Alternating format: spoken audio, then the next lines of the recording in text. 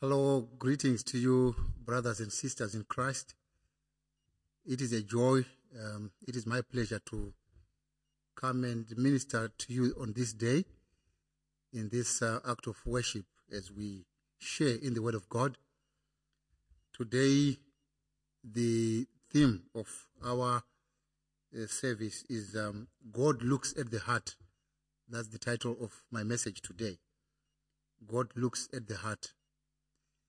May the peace of God the Father, the Son, and the Holy Spirit be with you. Amen.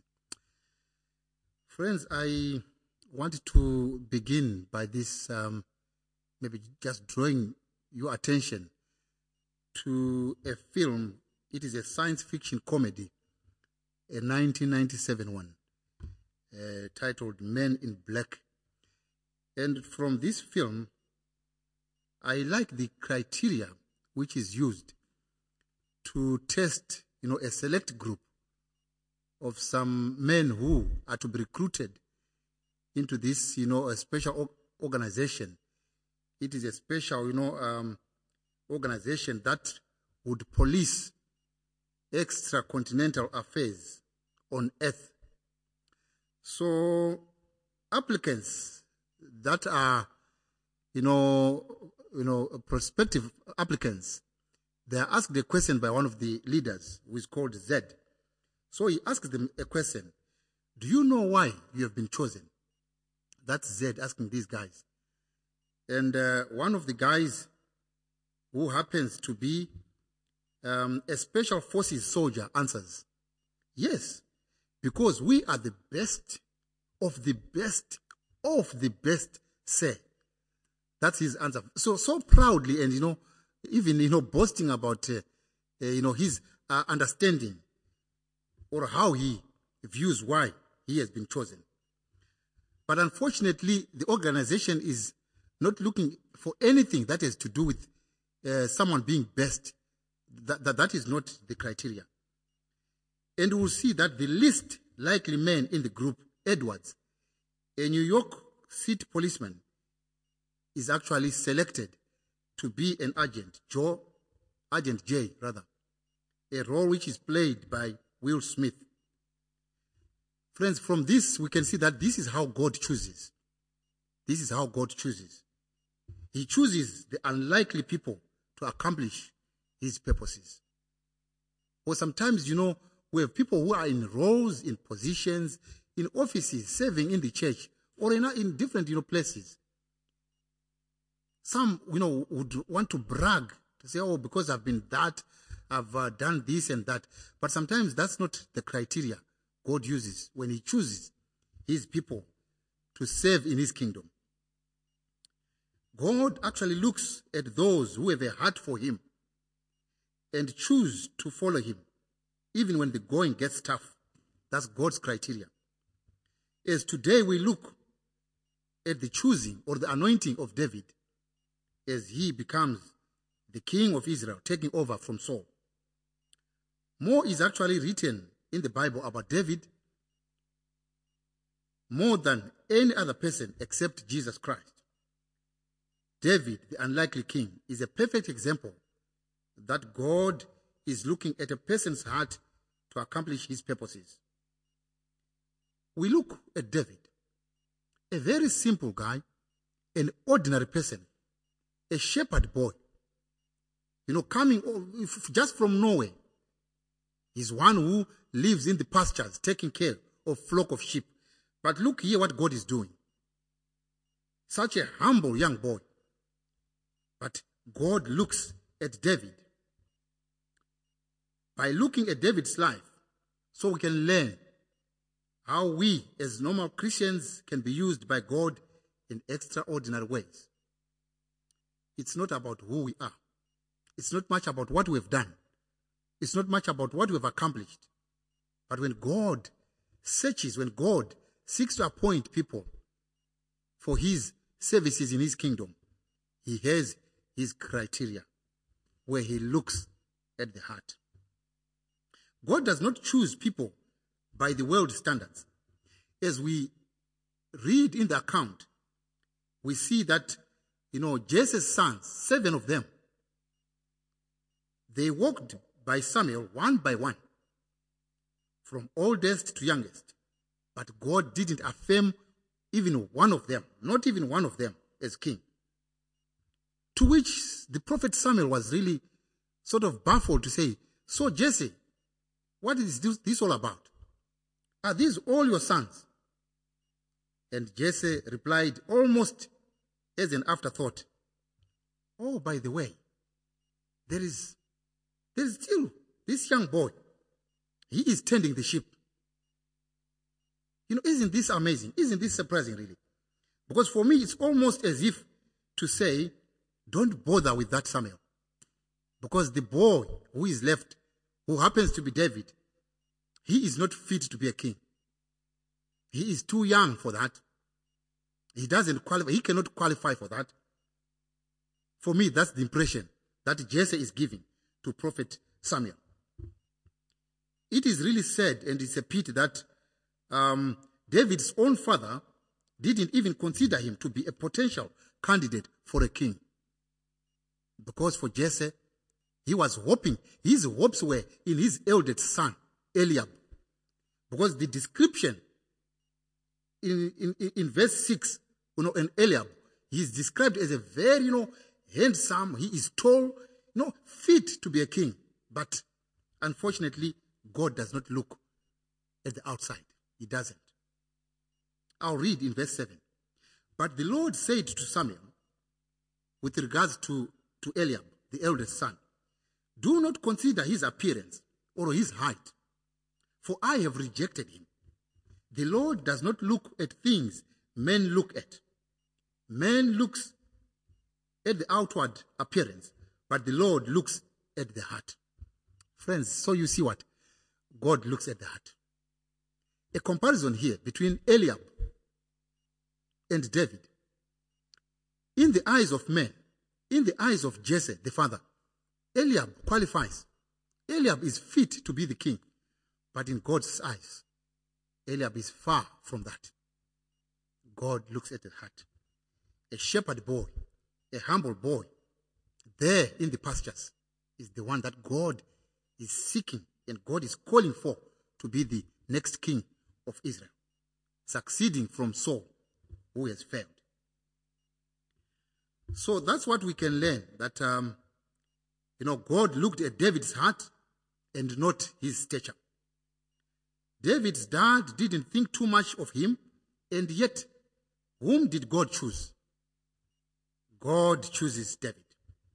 Because when David walked in the door, God told Samuel, "That's the one. He is the one I have chosen." Amen to that. He is the one I have chosen. So you can see that when people, in their perceptions, in their view, in their understanding, what they choose according to their criteria, here is not even close to God's criteria. God says, "I have chosen David," and not Eliab. So God wanted David to be the king. Who is David?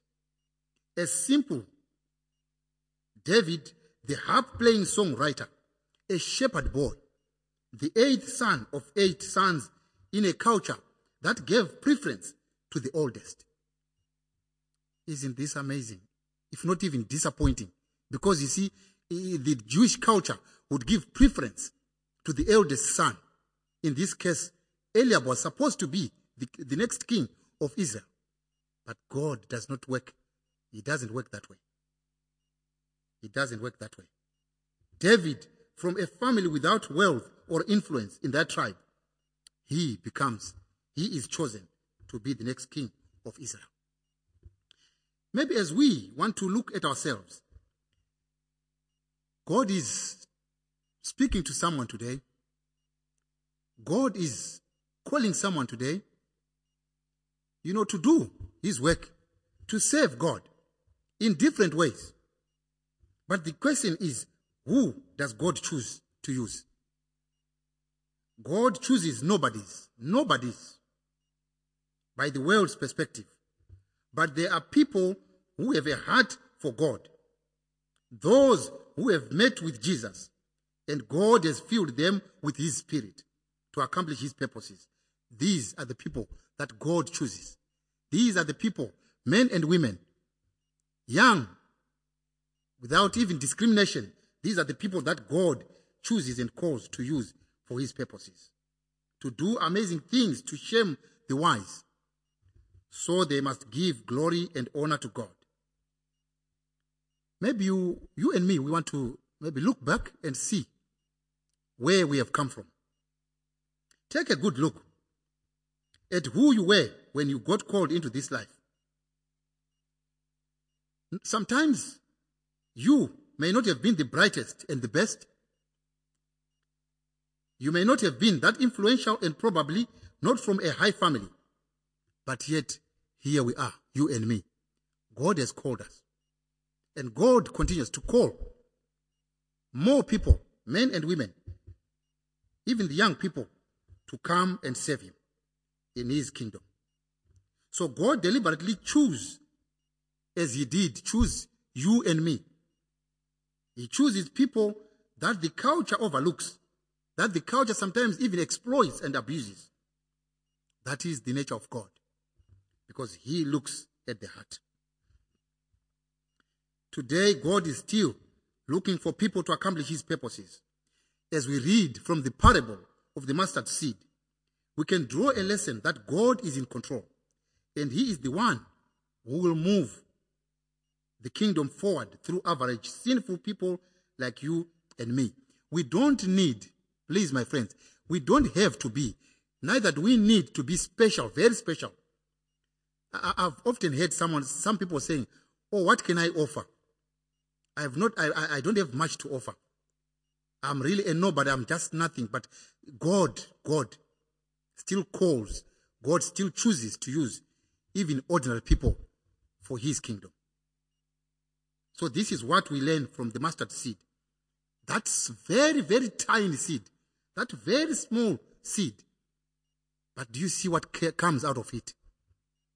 We hear that a very big tree, a big bush comes, to be a big tree where, birds of the air would come and, make home, having their nest on that tree. That's God's criteria. We often think that to be effective in ministry, we need to have to be brilliant in our personality. Sometimes people think we need to be enormous intellectual skills, an amazing ability to communicate, and so on. While that is correct, yes, that is correct, and it is necessary.